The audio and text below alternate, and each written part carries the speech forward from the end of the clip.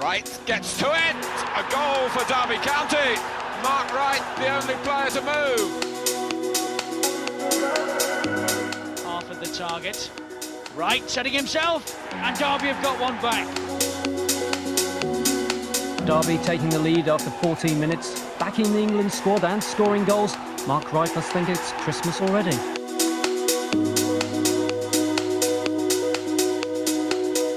Welcome on to Talk Derby to me, Mark Wright. I've had some strange podcasts before, but I think sat in the corner of a pub in Nottingham on my birthday interviewing Mark Wright's probably up there. So thank you very much for coming on, mate. Well, it'd be nice to be there sat with you having a pint of Guinness as well, I tell you. Well, you're in Derby in a few weeks, aren't you? So we can have a pint then. Yeah, I'm doing some. I'm going to Mickleover Football Club to do a Q&A. Yeah, so it's going to be. I mean, that'll be interesting. I mean, everybody down there knows that I love my time at Derby County, and to come back and see people and do things and is great, and to see the club as it is at the moment is really, really sad. And I hope that someone comes along and someone buys it. Have you been keeping an eye on the situation at Derby then? I think, yeah, anyone who's played for Derby County will have a look at it and look and be really. I think we're all, you become despondent. How can somebody and people who are running the football club let it get to such a stage? I mean, you just can't. I mean, is that bad management? Is that mismanagement? And I mean, it's something of everything, isn't it? I mean, because you cannot get to a stage where you are. I mean, we're talking about, someone said it was 160 million in debt, which means, are people being way overpaid there? What's going on behind the scenes? And it's just, for all of us who've played there and captained there, it's just a sad state, because it's a fantastic stadium. The supporters are fantastic. And for them to be going through this, not knowing what's going to happen to the club, must be horrific for them, because it's not fair. Not fair on the supporters, and not fair on the supporters at the football club either. Not in any way, shape, or form. Towards the back end of your time at Derby, there was some off the field problems financially and stuff. Does that compare, or can you give a kind of insight into what it's like being a player when some things off the field might distract you slightly? Is it difficult? I think if you're not being paid, like some football clubs, when I don't think that's the case with Derby, but I think if clubs were being paid, I think it can affect you as a player, because it's affecting your family, isn't it? And so that wouldn't be fair. I think if you're being paid and things, you just got to get on with it, because you are a footballer, and if you can back yourself, that. The likelihood is at Derby County at this moment in time that the good young kids are going to be sold on or moved on, aren't they? People whose contracts run out in the summer will be looking for new clubs, and so that's sad. And because they're in such a sorry state, then who really is going to be attracted to come to Derby? That's the sad thing. So it's a massive knock-on effect, and I think there are people out there. There's some people who I know that are very, very interested, in trying to help out and do what's best, because Derby's in their heart. But then all of a sudden it comes, first it was 60 million, then all of a sudden another 100 million gets put on top. And you go, where from? How is that happening? So does it affect you as a player? I mean, you'll listen to it and you'll think about it. And I think the players who have aspirations of moving higher, it can affect. And I think if there's players who are out of contract, the agents will be trying to sort them out now, I would imagine. But you try and, I mean, when I was there, you're talking about the Robert Maxwell era, aren't you? And I mean, were there real problems? I mean, there was murmurings, weren't there? But everything was going all right, and then he sold me. Maybe that's why they said sell him and Dino, and we'll get some money in and we'll pay off that. Maybe that was the case. I don't know. None of us really wanted to go, because we all loved Arthur Cox. I mean, Arthur it wasn't anybody else. And for me to go there with someone like Roy McFarland and to be taught under him was fantastic for me, as an ex-centre half, and respect, and having total respect for somebody like him. But it was all about Arthur, and we didn't think about off-field antics. It was all about keeping the boys together, going and playing your football, and getting on with the job in hand. I think this state of affairs with Derby is way different to maybe what was happening back when when we were playing. But and it's very, very sad. There are no things, like I said. I know some people who have been some good friends of mine who I'm in a company with.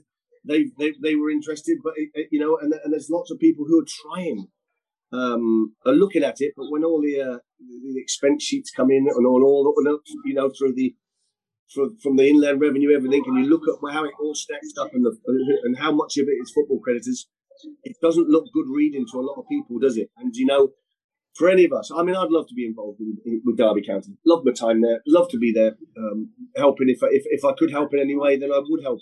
I genuinely would. But I just don't know what any of us can do at this moment in time. Does it make it all the more impressive, the performances on the pitch? Because I went to Fulham last night, and to go there and they're banging goals for fun, that they're basically walking away with the league, and we get a good away point and we beat Bournemouth on Sunday. With what's going off the pitch, the players doing that, is that more impressive, or like you say, is it just they've got to go out and do the job still? A lot of them are young lads in there. When I came down to watch the game against Swansea, and I thought first half they weren't at the races, and then second half they came back in it and looked very strong and at it, and looked as if they could go on to win the game. And there's a lot of good youngsters there, and and then when you're starting your career, if you've got a lot of good youngsters and they're on a football field, they don't think about what the off-field thinks. What they're doing is they're trying to put their mark in football and in the game. People just see them and recognise them, and hopefully, if that's the case, then they're good enough one day move up to wherever. And I was very impressed. And I think you talked about the Bournemouth game. I watched it. Very, very impressive. Very good. And obviously to get a point, if you take 4 points from games like that, if they say 4 points from an away game and a home game, you can win the league. But Derby are actually flying at the moment, and long may it continue. And I hope. I mean, listen, wouldn't it be fantastic somehow if from now to the end of the season they weren't relegated, they got all them points back and saved themselves? I mean, that would be wow. That would be absolutely fantastic, wouldn't it? I mean, that's a long road. Of course, it's a long road because you're expecting others to really do really bad. But I mean, at this moment in time, for big respect to all of the players and all the management there for carrying on, doing their jobs and getting results for the supporters. When we do this podcast, normally we'll get onto your time at Derby shortly, but we always start right at the very beginning. And where did it start for you in football, and how did you break into the professional game? Do you know what? I was I went to school at a place called Piers School, and we had a fantastic school time. We got to the semi-final of all England, all the schools in England, and we got beat 1-0 by a team from Plymouth, and that still wrangles, and it still hurts me to this day because we should have won the whole thing. We were that good at school side, and all my mates were getting trials everywhere, and I wasn't. And I stayed at school to get A levels, and I won't tell you what their A levels were in because otherwise, people will go, "What? Right? He used to smash people and everything, and he's doing it." But it wasn't dance or anything like that. Let me tell you that. I'm like Will Smith. I live just in that little mode when we go dancing. But you know what? So I didn't have a trial anywhere really. And then one weekend, Oxford United, the two centre halves, the youth team, were they'd signed from Newcastle. They were injured. They asked me would I play, and I went, of course. So I played the tournament over a weekend. We won it on the Sunday. The manager then came up to me and asked me, would I come and see him on the Monday morning? I said, well, I'm at sixth form, I'm doing my A levels and whatever. I said, I think it's beneficial. You should just come and see me. Could you, and bring one of your parents if you need to. I went, what's it about? He went, no, just come in. I need to have a chat with you. Well, I went in. I sat down there with my mother, and then all of a sudden, he turned around. It was my mother who pushed me in football. Not that I'm a mummy's boy, but I'm telling you, my mum took me everywhere. And what happened was, he sat down and he just turned around to me and he said, I want you to sign. And I went, sorry? And he went, yep. Right, I've got £25 a week for you, and I've got 30 for your mum. And I looked at my mum and said, Mum, is that all right for you? And she said, oh, of course it is, son. Like that. So I went, deal. So I signed for 20, it was 50, what was that? It was £55 a week it was. 30 to me, Mum, 25 to me. So I went, yeah. And from that moment, I trained every moment that I possibly could, whether heading balls, it was going out and working, strengthening, whatever it may be. I didn't stop because I thought I'd been given a chance. And when I was given that chance, I think it was within 18 months, off I went to Southampton. But I mean, I was taught in that 18 months by a centre half of Scotland called Roy Barry, who was on the management team. It took me under his wing and trained me every afternoon. And then I had 2 thugs in the first team. And I mean, when I say thugs, it was Gary Briggs and Malcolm Johnson. And they were ruthless. And when I say ruthless, probably the 2 most ruthless centre half that I've been with. And you know, when I made my debut at Oxford United, you know what they said? One of them was suspended, and they came up to me and they said, "Right, if I go and headbutt the first one, he said the referee's going to pull me, so you've got to go and do the second one." And I went, "What?" And he went, "If you don't come off the pitch having hurt someone or got a cut, so we know that you've been in a game, we'll hurt you." And I went, "Yeah, right." And they went, "Do you see us laughing?" So that was my initiation into football. I mean, I was a council estate lad and still am, rough and ready and fighting or whatever.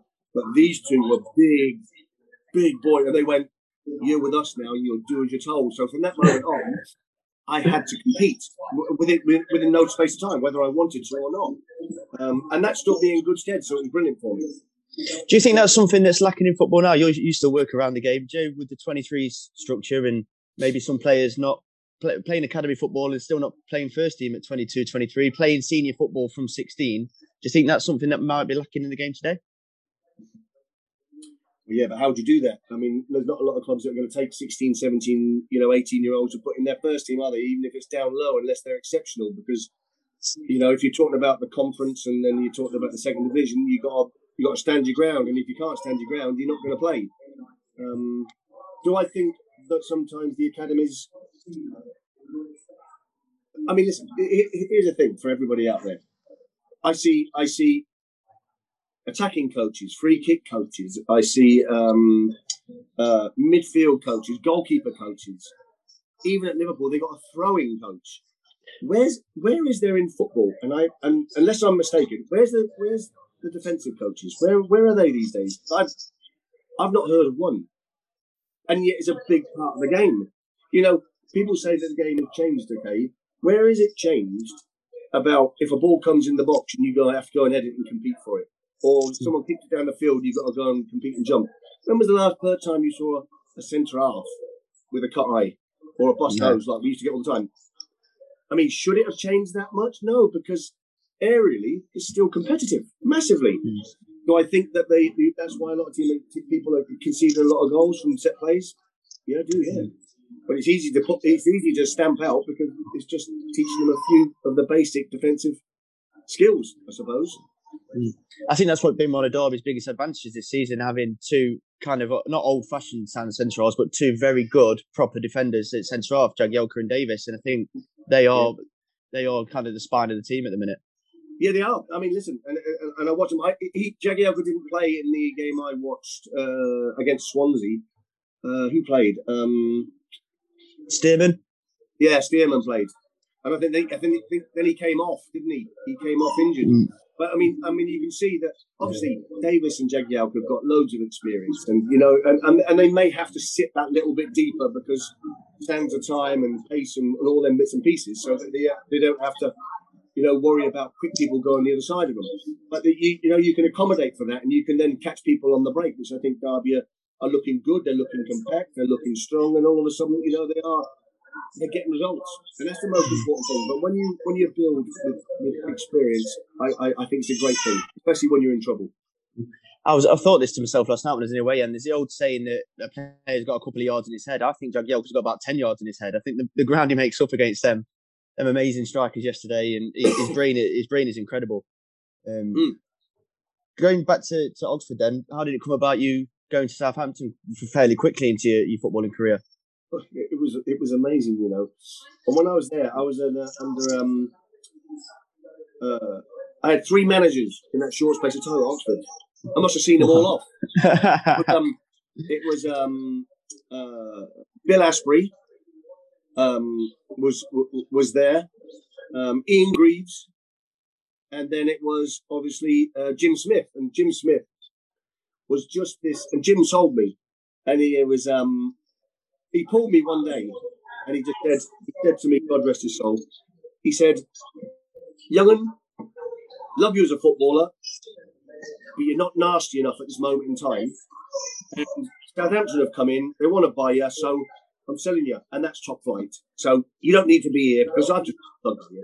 And I went, right, all right. He said, so get yourself down with Keith Cassells, go down Laurie McMenemy, and then want to talk to you down at Southampton. And I went, right. So I went down there, and it was fantastic because obviously you go down there, you go from one level to the top level, don't you? And you think absolutely fantastic. And I made my debut with Keegan, Shannon, and Ball. I mean, what more do you want in life? And Alan Ball being an ex-ginger, we built gingers together. He took me under his wing and taught me a lot. So that was fantastic. It was fantastic for me. I have to be honest, fantastic for me to be down there with the likes of them players and seeing the standards that they set and what they expected on a football field rather than just going out to win, to earn money.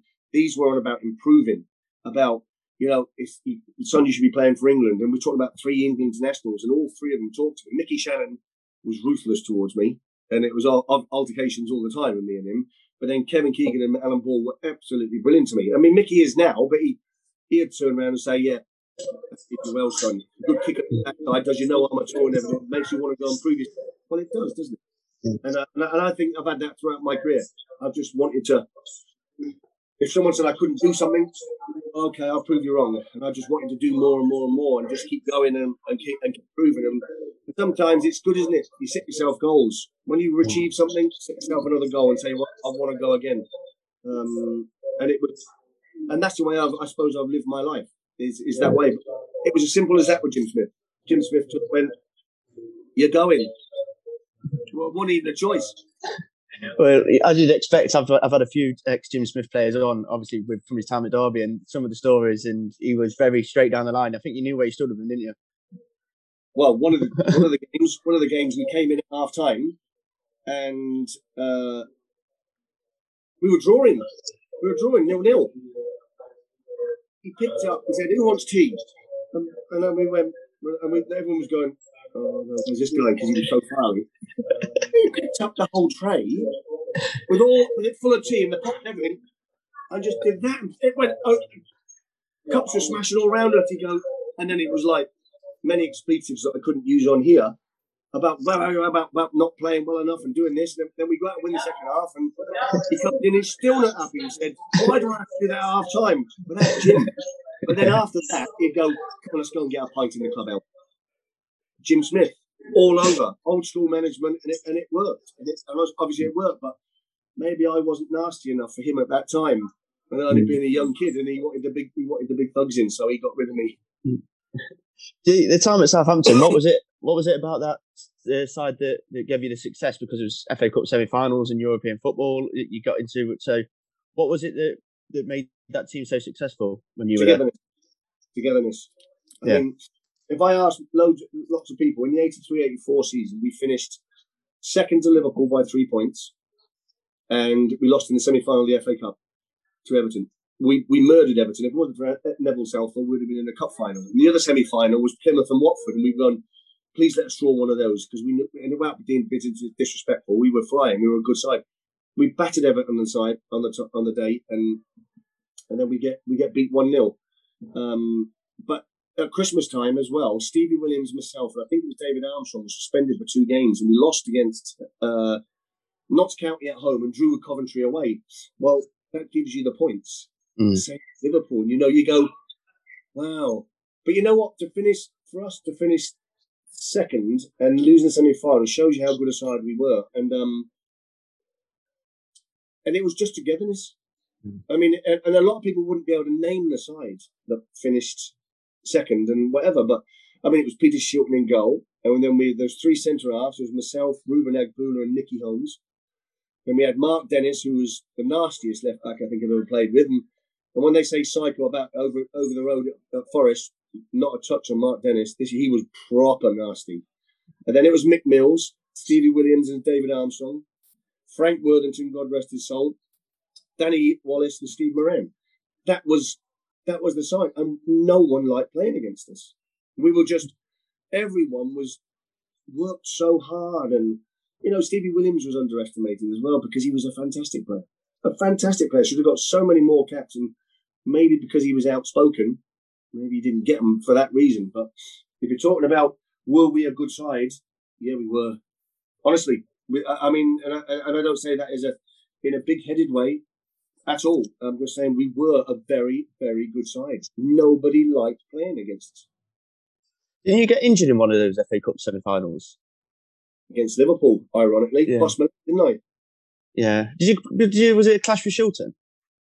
Well, what it was, Shilts was one of those, didn't like coming off his line for crosses or coming off to clear the ball or nothing like that. I mean, you noticed that at the time of Derby. He was always smacking me in the back of the head. And the ball got lumped through and he went, keepers. So we all stopped and then he started backing off and he went, away. So I had to take off and Craig Johnson came in from here. But then he came and as I poked it away, I put my studs in the ground to stop myself from sliding. Johnson hit me from one side, Shilts hit me with his knee right on it, and it bust three ways. Oh. But it sprang. I mean, it looks my leg was like that, but then it went ding, and it went bounce back. So it wasn't as bad a break as what it could have been, which was a bonus. But not only do I, obviously, it was right at the end of the first half, but I missed the World Cup, don't I, in Mexico, which was a gutter for me. Mm. Would you have been on the plane without that injury? I was on it. I was in the team playing all the time. So I was going. And then Terry Fenwick got in with Terry Butcher. But I was playing with Terry. Me and Terry were mainstays there, at the time. So I was absolutely gutted, sitting at home with my leg in a pot, watching the World Cup and thinking, I should have been there. And losing the semi-final. But what do you do? Yeah. I'd like to have seen you on the pitch when we did the Maradona handball, but that's a different story. You've been chasing him around. But the thing about it is, I'm quicker than Butch and Terry Fenwick. So would I have caught him? Listen, that little fella was some player, eh? I mean, people tried to kick him and they bounced off him. Even Big Butch said, "Jesus Christ, you'd whack him," and he went like that and then sort of bounced back off, and then off he went again. He said he was incredible. But could I have caught him? I'd like to have thought so. And I would have booted him as well. It's what we like to hear. Right? Yeah, I shouldn't say that, really, should I? But you know what? That's one of the things in football that you miss. It was legal to go out and butt someone or kick someone, and you can't now these days. You can't do nothing these days. No, brilliant. So then after you left Southampton, it was obviously to the Super Rams. How did it come about? What was it that attracted you to Derby, and how did all that move come about? Well, do you know what? I loved my time at Southampton, and probably would never have moved had Laurie McManamy never have gone. And then obviously Chris Nicholl took over, and Chris was a good manager and everything, but I broke my leg in the semi-final, and I've been promised a new long-term contract before that semi. And then I broke it, and then I went in and he said, it's not business-like for us to give you a contract when you've got a broken leg. And I went, okay. Mm. And then, so when I came back, I knocked on his door, got back in the England side, knocked on his door and said, that contract. And he went, you've got to prove yourself to me still. And I went, wow. I got to prove myself to you, okay. And I'm not being disrespectful because obviously Chris has got dementia at the moment, but facts are facts. And I'm not being nasty about him. I'm just saying the reason why I left Southampton is that I lost respect, and that's the one and only time I've ever asked for or even left the football club. Didn't want to, but I had no respect for him, and I went to speak to the chairman, and I told the chairman, I said, I'm going to have to hand it, a transfer request, and I'd like you to honour it because I got no respect for him for what he's done. He said, well, leave it to me. I'm going to sort that. I'll sort the contract out. I said, no, but I've still got to play for him, haven't I? And I said, that's going to be very, very difficult. And anyway, you're selling Stevie Williams.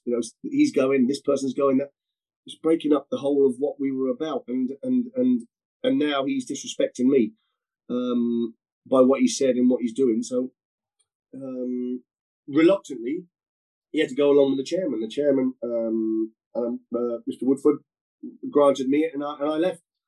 And obviously, you know what, there was lots of clubs that I spoke to, lots, yeah, and one in Germany as well.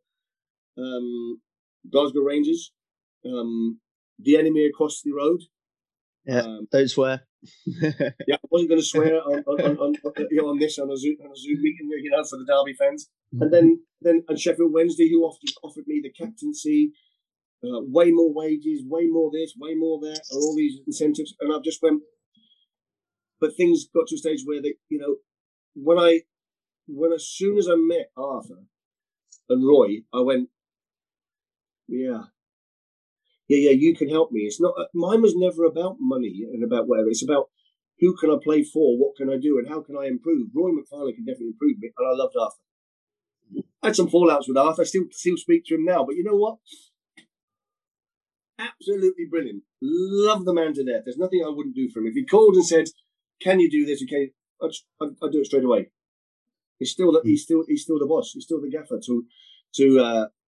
He kept me and Ted McMinn in check anyway, because Ted was always causing trouble. I had to bail him out so many times. And Rammer will tell you about that as well. But it was Arthur and Roy. I mean, the club was steeped in history for the centre halves as it had in the past. And I just liked what I was hearing from Arthur. And don't forget, and everyone, and I think the Derby fans, the true Derby fans, will always remember this, that we finished the highest of any promoted side in the first season of getting into the top flight. And that still stands today. Wouldn't it? Doesn't it? Wow. Yeah. And you know what? And with the side of, the Derby fans will know it, but when I say to people, so Liverpool fans and my mates up here, or Liverpool, they can't name the side. No. And yet we finished the highest of any promoted side, which was some feat. Let me tell you now, with the names that that we had there, and you know what, and we had some fun times there, fun times, and they probably won't forgive me for it, but our two fullbacks at the time, they were called, the Monty Python Life Brian. Yes. Remember the two jailers? Yeah. One stuttered, and the other one went, hmm? Well, Anastasia and Mickey Forsyth. It was unbelievable. You tell Rammer. It was the two jailers, and we used to get them all the time. Do you know one of the biggest things we ever did to them?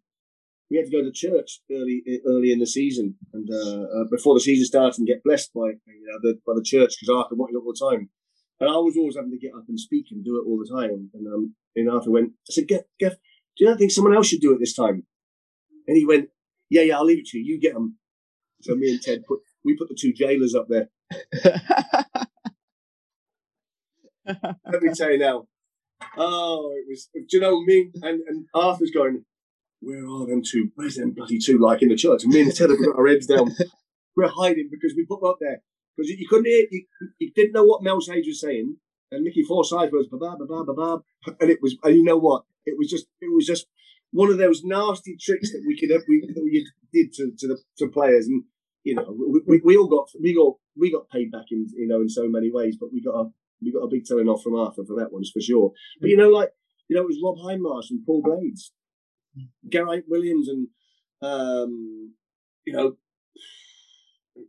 who played in there? It wasn't John Gregory. He had left. Who played with George? But it was Gary Micklewhite, and then Ted, and then it was Dino and Paul Goddard or Mickey Half. Well, that side really shouldn't have got anywhere, but we did. People did not like playing against us, and all of a sudden, when restrictions came in and we couldn't further ourselves, that's why we couldn't progress, because obviously, Robert Maxwell wouldn't put it in to help us progress. In fact, he started splitting us up. How far do you think that side would have got if Maxwell would have backed it and not split the team up, and it'd have gone on? It's obviously a fifth place finish and doing really well. Fifth is unbelievable.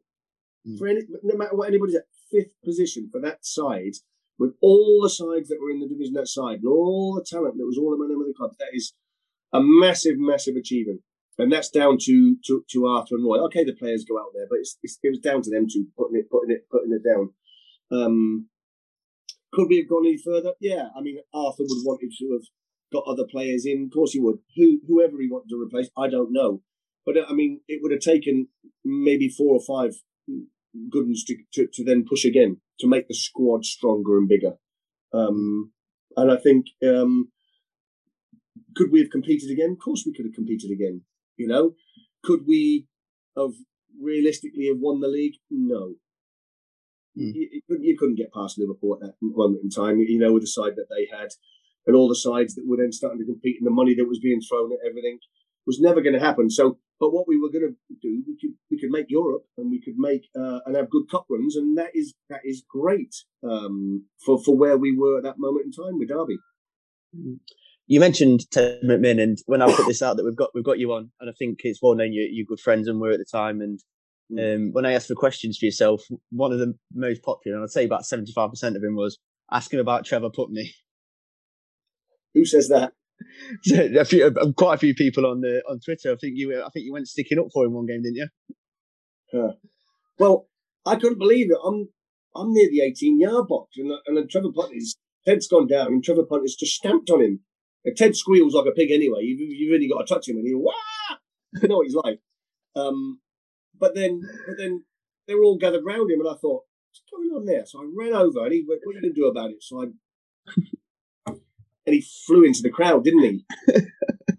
And then I've gone, oh no, I shouldn't have done that, because he's gone right over, and then he's come back over the top. And I've got a great picture. I should have dug it out really, where I think it's Robert Rosario, Trevor Putney, and there was someone else. I don't know who it was. Is it Mark Bowen or someone? And there's 3 of them coming at me, and I'm like that. I've gone, no.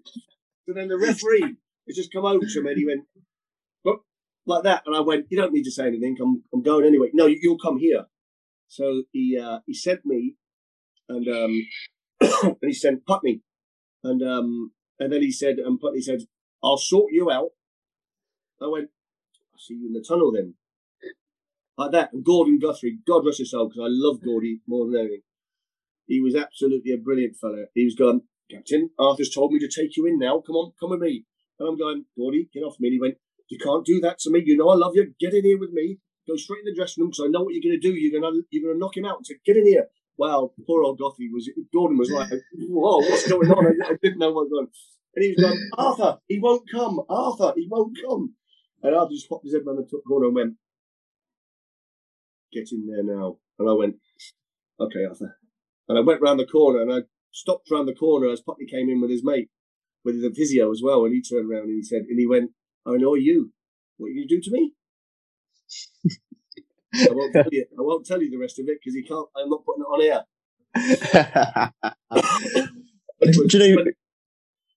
Do you know stories like that? How important are people like Gordy and characters like that around football for togetherness and getting Derby that high up? Unbelievable.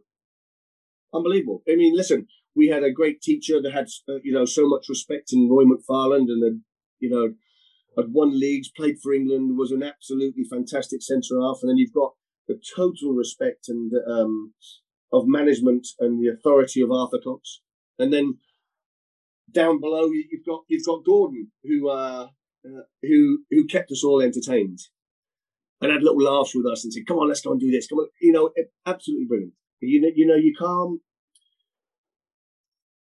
I mean, are there them characters in the game now? I don't think so. I don't think there are. I mean, I was just looking behind here. I don't know if you can see. Yeah. I was going to get you this. Look. Oh, that's incredible. That's for Derby away at Newcastle when I scored there. Oh, brilliant. That's amazing. Yeah, I couldn't believe how high I was. I must have been on a trampoline. But, so it's all the memorabilia, all the bits and pieces. I love Roman. People can take away, you can get divorced and you can get this and get that. They can't take away your memories, and they can't take away the things you've done in your life. And you know what? That's what keeps you going. That the excitement that you go back to. And I had a reunion the other day with the Southampton players down south. Fantastic. We'll have to go organise one for Derby. But it was it was brilliant. It was load of the ex-players that we didn't play with, but I'm on stage with Glenn Cockrell, and there was Andy Townsend, Mark Dennis, Stevie Williams, and Steve Moran. The 6 of us at different stages were on the stage talking. What a fantastic night. Reminiscing, talking about things, doing things. And that's why I think it'd be good to get get the team together that finished 5th and have a big night down there and just have a little chat and a talk and I'd love to organise one. In fact, I might do one because the Southampton one was absolutely brilliant. Well, if I can help in any way, that'd be because that'd be amazing for the people of Derby. I'll give you a shout because honestly, I would love to sort something out and then maybe find whether it goes to the proceeds go to the the Derby County ex-players must have a society where the money could go there to helping families or having days out or doing something. There must be something that we can get involved in. So I think it would be easy. Or should be easy enough to organise and pack somewhere somewhere else. We must be able to. Well, the other week I had Bobby Davidson and Phil G, and that sold about 300 and packed it out, and we had an auction, and that all went to the people that have been made redundant. So I think if you got a few of you definitely pack it out 100%. Yeah. I mean, we should definitely organise a big. I mean, I'll phone around and we'll get Ted, we'll get you. To get people Bladesy will still be around. The 2 jailers will be around. We might even get them properly these days. Find George Williams. Dino would be around. Dino would be around. Paul Goddard is over in Ipswich still. Gary Micklewhite. We'd be able to get them all. Really. We sell it on the pretense and get Arthur, get Roy, and say this is the side that finished 5th, higher than any other promoted side. It should be a good evening. It would be amazing. Yeah, good one. We should do that. Yeah, we'll do. We'll catch up about that. Leaving Derby then, was that a difficult thing to do? Was it out of your hands, or how did it come about? The year before, Liverpool came in, and Robert Maxwell and Arthur Cox. I had to go down to Maxwell House in London. The top of the Mirror building. And they said, listen, they've come in and they want you, and it's a great move for you. We can't deny that. They're offering great money and obviously, but Robert Maxwell said that Arthur wants you for one more season. What do you think? And I went, well, I don't, you talked about Liverpool, which is absolutely fantastic, but I said, Gaffer, what do you want me to do? And I had that much respect for him. I didn't make the decision and say, no, I want to go or I want to stay. I said, what do you want me to do? He said, I'd like to stay for one more season, son. And I went, well, that's it then, innit? We'll do one more season. He said, if you give me one more season, we'll guarantee that we'll let you go at the end of next season. I said, I don't want any guarantees about it. Whatever happens in life. And, they said they improved my contract for that year. And then next season, obviously, players, a lot of injuries, a lot of things went wrong, and you look at things and you go, well, and then it was like relegation, fighting it because we just didn't have the players to be able to cope. And they said, right, the deal's been done. You're off. You can go to Liverpool, but we've got about 5 or 6 other people here that want to speak to you as well. What do you want to do? And I went, and some of them were from abroad. I mean, one of the ones that who had spoke to me, who hadn't seen what they shouldn't do, was Roma. To go and play with Aldeia, and then there was Glasgow Rangers again, Forest again. He wanted to partner me with Des Walker and have Stuart Pearce and have 3 of them at England back 4 playing across the road, and that was never going to happen. Respect. Was never going to happen with me. Not hope in hell. Did you ever have a conversation with him, with Cloughie, about it? He used to phone me on Sunday mornings. Just what? Say, come and sign for me, son. As we did. He'd just phone up and go, son, just say you'll come and the deal's done. And I'm like, speak to Arthur. He went, I don't need to speak to Arthur. And I'm like that. And it was like, you couldn't get rid of him. Once he got someone, he wanted someone, didn't he? Yeah. And so it was like, but he was interesting. Listen, fantastic manager, absolute legend in the game. Could I have gone to Forest? No. Do I think I could have played under him?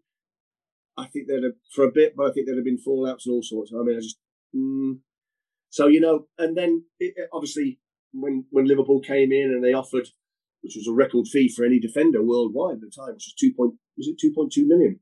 2.2, yeah.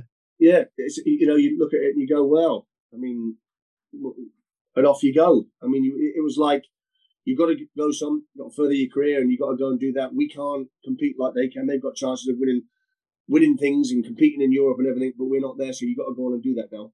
And it was a sad day when I had to leave, but I had to leave. What was it like at Liverpool going into one of the biggest? Obviously, they just had the back end. They had the whole of the 80s where they were dominant and one of the greatest sides in world football at that time. Was it amazing to turn up there as a player? Well, the reason I went there was because to play with people like Gary Gillespie was there, David Burrows and McMahon and Whelan and Russian Beardsley and all them Barnes on the wing, Houghton. But then when we got there, he got rid of them. So they came here because to play with them, and he started replacing everybody and bringing in, Nigel Clough, Paul Stewart, them two to replace Whelan and McMahon, who had won everything. And you go, what? That's not being disrespectful to the players. It's a matter of. And then John Barnes was put into central midfield for not being on the wing. And it did need changing because the players were getting old, but not that quickly. Not in one season or 18 months. It was just ridiculous. And it cost them for years, because then to rebuild, it becomes very, very difficult.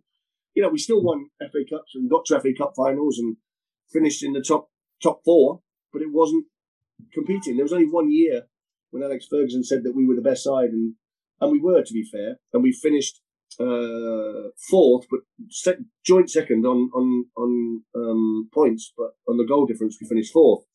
That year we should have won the league. It was 1 year, and that was the only year that I could turn around and say at the time I was there that we should have beaten Man United to the league, and we were better than them. But it just wasn't to be. We had a goalkeeper in David James who didn't have a lot to do in games, and all of a sudden would come and drop a clanger, and the next thing you're getting beat 1-0, and then you draw the game 1-0 when you think, what's going on? Should we have won a league in that time? Yeah, but only one. But if I'm being honest, should have got to more finals. We got to the semi-final of the Cup Winners' Cup. Got knocked out 3-2 by Paris Saint-Germain, but we could have won that.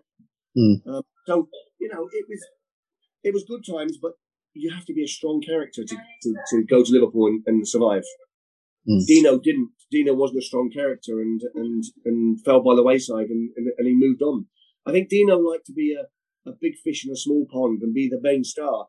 But when you go to Liverpool, there are no stars, you see. You've got to stand on your own 2 feet and be big and strong and at it, and that's how they won things. And I think it got to Dino a little bit. Whether he'd admit it or not is another thing. But in my opinion, that's what it was. That the pressure sometimes was a little bit too much for him. Does it take time to adapt when you go to a big club like that, and you've got to maybe change your mindset of what you are in the club you're at and how you've got to be at that club? No, not for me. I've always been very strong-minded, and I know what I want, and whether I'm captain or not, I'm still going to have my say, and I'm still going to have a voice, and I'm still going to get on with it. So that was it. Wasn't difficult for me. The dressing room was difficult. The expectation levels are massive when you come to a big club.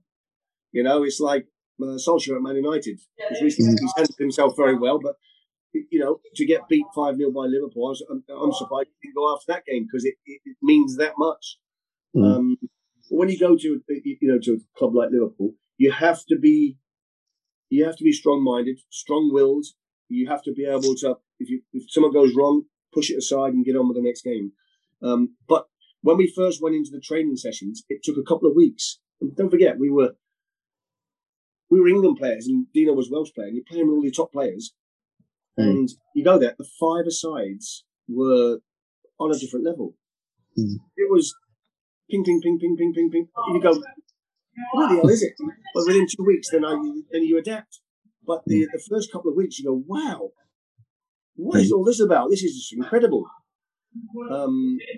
It was. I mean, the whole thing about Liverpool was it's not a genius that's to work it out.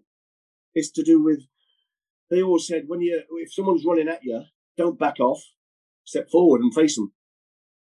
Never back off, go after them and pass and move. Once you get it, pass it to someone you see and make an angle. Simple. But to actually get that into your mind and people's mind is very difficult. But people want to run with the ball and they want to. But it was just like, get it, pass, move. But Alan Bourne had already taught me that when I was at Southampton. So I was accustomed to that, so it didn't matter to me. But a lot of people, like Dino, he'd like to drop his shoulder, have a little dribble, didn't he? And they were forever having a go at him. Pass it and get it again. But it just didn't sink in with Dino. Dino's his own man, isn't he? You know what Dino is. You got back into the England squad in 96 and then ended up with another injury that left you out. Do you think you'd have got into the Euro 96 squad bar that injury? I was playing, yeah. I was playing before them all. Yeah. And that's not me being big-headed. I know. Terry Venables had told me, and that's probably the best football coach that I played under. Unbelievable. Wow. I would love to have played him at club level because the training was so enjoyable, so hard, but it made you better. It was brilliant. But I was in and playing, and then I just my knee ligament went, and I went, I can't believe this. I stretched for a ball, and I went, I just when you feel it go, and you go, I tried to carry on. I went, no, done. I'm done, and I missed it, and I was absolutely, and to this day, I'm still gutted about it. Not as much as, funny enough, not as much obviously as the World Cup losing the semi-final and losing the semi-final from my school side peers. I mean, that still hurts. But I'd love to have played in this country in front of our own fans because it would have been some side, and it was a big spectacle. So for me to miss it was heartbreaking again. But what can you do? You can't do anything. If your knee goes, your knee goes. Yeah, we went very close that year, and obviously we got to ask about Italia 90. Do you still look back and think if things had been slightly different, you'd gone on and won it? I mean, when you look at it, there was one moment in the game, wasn't there, when Chris Waddle strikes the ball. And it hit the post. Now, if it goes a couple of inches to the left, it goes in. A couple of inches to the right, it bounces out and David Platt taps it in. But it hit it and went along the goal line, and we went, "Oh my God!" That's. I mean, that was the moment when you think it ain't for us. It's not for us. And would we have? I mean, we said that whoever won that game, Bobby Robson said, whoever wins this game wins the World Cup, and he was right. The Germans went on to win it. Would we have done it? Yeah. Were we better than the Germans on that day? Yeah, we were. We lost on penalties, and you can't do anything about that. Very sad. A very, very. It's a sad moment. I mean, there is. Oh my God, I picked it down there. I've got something somewhere. I've got one. I have got one somewhere. Hold on. I haven't put it up yet. Oh, that's quality. Yeah. That's how many it took to mark you from a corner. They were all over me then, weren't they? They'd seen the goal I scored for Derby against Newcastle. That's what they've done. Yeah. Well, you'd scored previously in the tournament against Egypt. What's that feeling like, scoring it against Egypt? I mean, listen, it was just a ball put in, and I saw the keeper coming, and I just thought, I've just got to get my head on this. If I get my head on it, it's going past him. If I beat him to that ball, I know it. So I've just jumped as high as I could, and it's only a touch, and then it went. You go, well, there you go. That's nice, isn't it? But you know what? It's great. I mean, listen, I don't look at me as winning that game. No, we go in it as a team and we come out as a team. Yeah. And that was with the penalties as well. I mean, it was just one of those things. I was lucky enough to get on the end of that. Gary Lineker was good enough to score in other games, but the whole thing in the World Cup was a fantastic thing to be involved in. You can't beat that. You can't beat playing in a World Cup, being involved with putting yourself against the best in the world, and we did in that tournament, and we just came up a little bit short. But our best game was against the Germans, and we go and get beat on pens, and it's sad. There's one other thing that people ask me to ask you about, and it's obviously probably something you get asked about a lot, and that's what Gazza was like when in the change room in a way. And because obviously he's an enigma, isn't he, Gazza, and a genius of a footballer and a funny character. A law unto himself, Gazza. He? That's what he is. Listen, you couldn't teach Gazza. Whatever Gazza had ability-wise was just a natural thing. It wasn't, you couldn't say, Gazza, when we're doing this and you've got to be there, he'd be like, so we'd go, you just go and do that. We'll fill in. You go, we get it and give it him and just get on with it. Yeah. And that's Gazza. I mean, he was just, certain days he's away with the fairies, other days he's so intense, and then he could never sit still. He was always playing tricks on people or doing something or messing about. He just couldn't sit still. And you know, as on a football field, that's him. He's hyper and give me the ball. I've got to get after him now. You know what? Brilliant to have. You know, in and around you. But some of the things he got up to and some of the things he'd done was unbelievable. I mean, he'd drop sleeping tablets. He'd crush them all up and drop them in your pint. And you wouldn't know about it. And you'd stir it all up. And then you'd just be sitting there watching, see how long. And then you'd fall asleep and it'd just, come on, let's go then. And they'd leave you fast asleep in a pub or in the snooker hall. They'd just leave you. He'd leave you there. But Gazza thought that was funny. It's dangerous, but it's funny for him. Yeah. You know, there's so many things that you could talk about with Gazza. We could all write a book about Gazza, about the funny stories and things, you know, that he's done. It's incredible, but there's too many. Honestly, there's too many to mention. I mean, it's just there's hundreds of things that he's done. But you know what? He never just didn't stop. And I think sometimes when you get players like that, when you're in an intense tournament like the World Cup, all of a sudden, you know, if some players are getting a little bit, you know, edgy in that, and he's messing about, you just start laughing again, and you know, and whatever you do, it was brilliant. It was just, the whole group, that group during the World Cup was an unbelievable group of characters. I mean, there was Peter Shilton who had captained, Stuart Pearce had, I had, Terry Butcher had, Paul Parker had, Brian Robson had, John Barnes had. So you're talking about Gary Lineker as a captain. I mean, that's from the playing side. You only had probably two players in the team that played that weren't captains. That's how strong that unit was. Yeah. No wonder we achieved, because we all had opinions and we were all after, but we were like that. We weren't fragmented, thinking we were all better than each other. No, we had one captain, which was Brian Robson, and loved him, and he's probably the most complete player that I've had the privilege to play with. I'll be honest. He had an engine. He was he could score goals with his left foot, his right foot. He was nasty. He could defend. He could attack. Great in the air. There's nothing you couldn't say about Pop. And probably the best drinker I've ever known in football. Forget anybody else. I mean, listen, he'd drink everybody under the table. But he's a footballer. Couldn't question him. So when we had a captain like him, it's fantastic. And then Terry Butcher, who would punch the wall and headbutt the door. So let's go kill him now before you go out. And he'd go, yes, Butch. And you're all doing the same thing. So it's all leading by examples. And to be around that England group was, listen, I've been lucky. I've loved every moment of everywhere that I've been. The hardest by far was Liverpool. Because you've got to be on your mettle every moment of every day. What's next for you? What you're up to in a minute? And I was going to ask you, because I know you was in management. Would a return to management ever be in the pipeline, or is that far too stressful? No, listen. I'd love to be in defense, to get on the defensive side of things. I would. I think I probably would be interested in that. Would I like to manage? No, I've done that. You know, I won the conference and had chances to do a little bit more. And you know, to get the age now is it's 24/7. Everyone knows that. And unless you're a younger lad, you know, is it hard? You need good people around you. But I like to get in the defensive side, and Yeah, I would. I think that would be good. What else am I doing? I'm doing building, but I'm actually in a company which is. This may sound really funny for everyone who go, God, trust you, righty.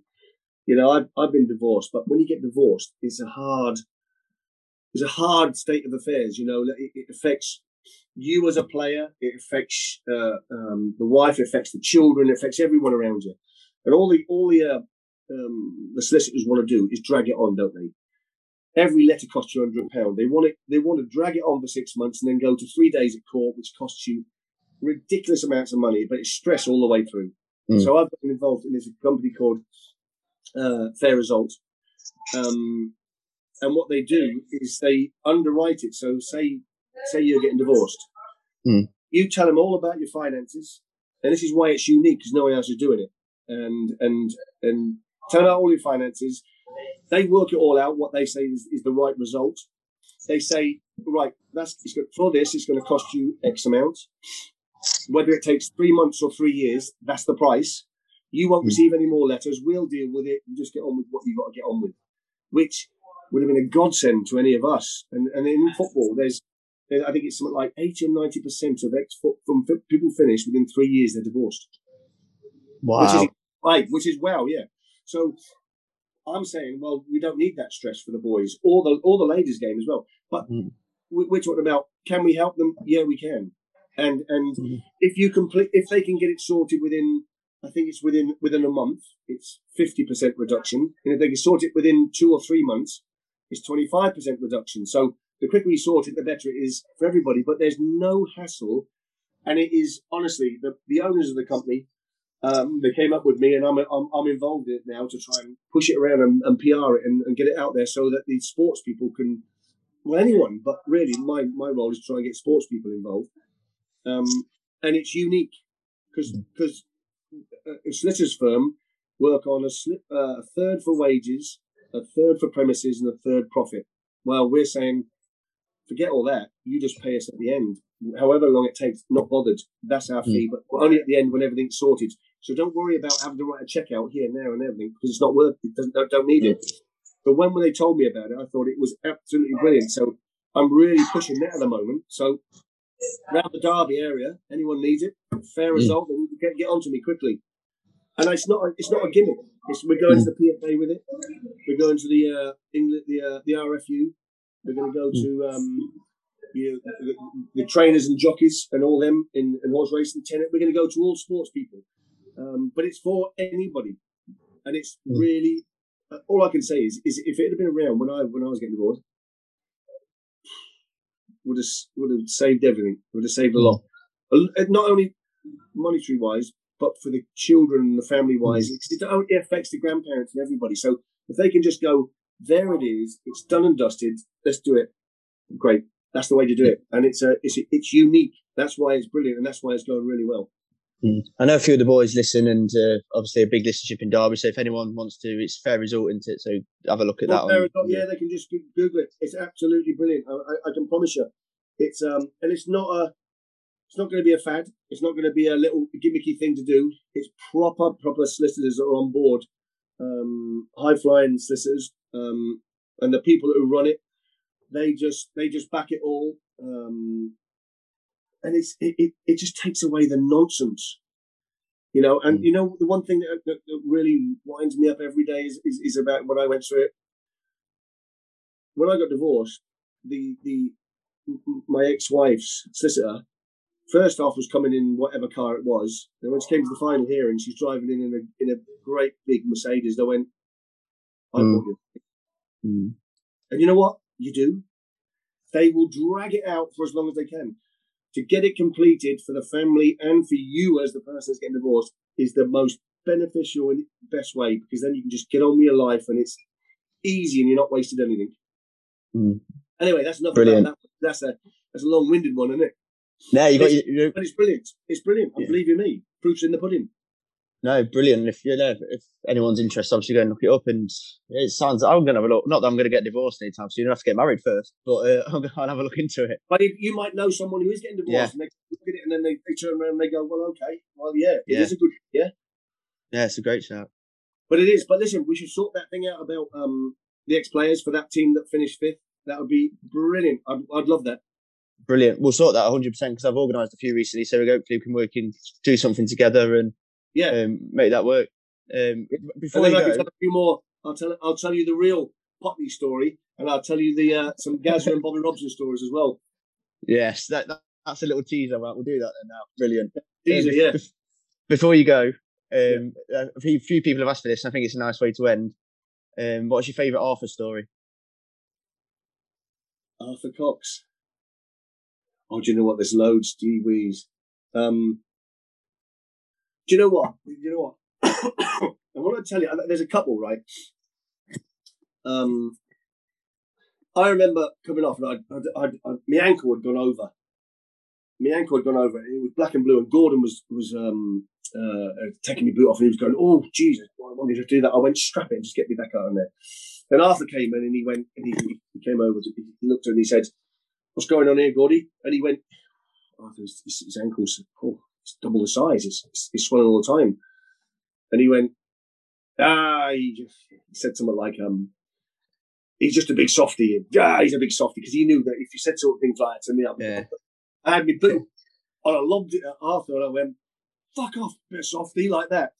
Well, then the next thing, Gordon came over like that, and he went like this. He rolled up his sleeves, and he went, "Gordon, shut that bloody door. I'm going to sort him out."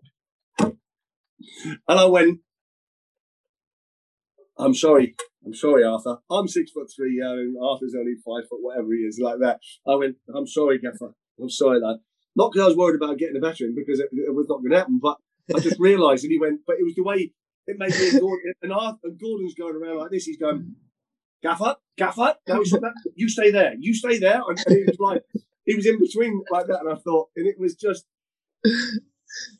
hilarious. I mean, there were so many of those things, and with Arthur, obviously me and Ted had always been, we were always going out, and the Terrible Twins, I think we were there, and on a Monday morning, you'd come in, and all you'd hear, as soon as you stepped through the door, someone must have alerted him that we were coming in, and he went, "Captain, office now."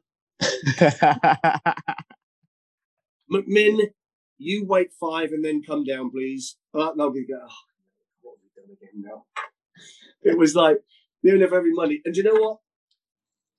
Arthur treated you as a man and respected you, and there's nothing, like I said before, there was nothing I wouldn't do for Arthur Cox. Nothing in this world. I wouldn't say that about too many people, but certainly for him, without question.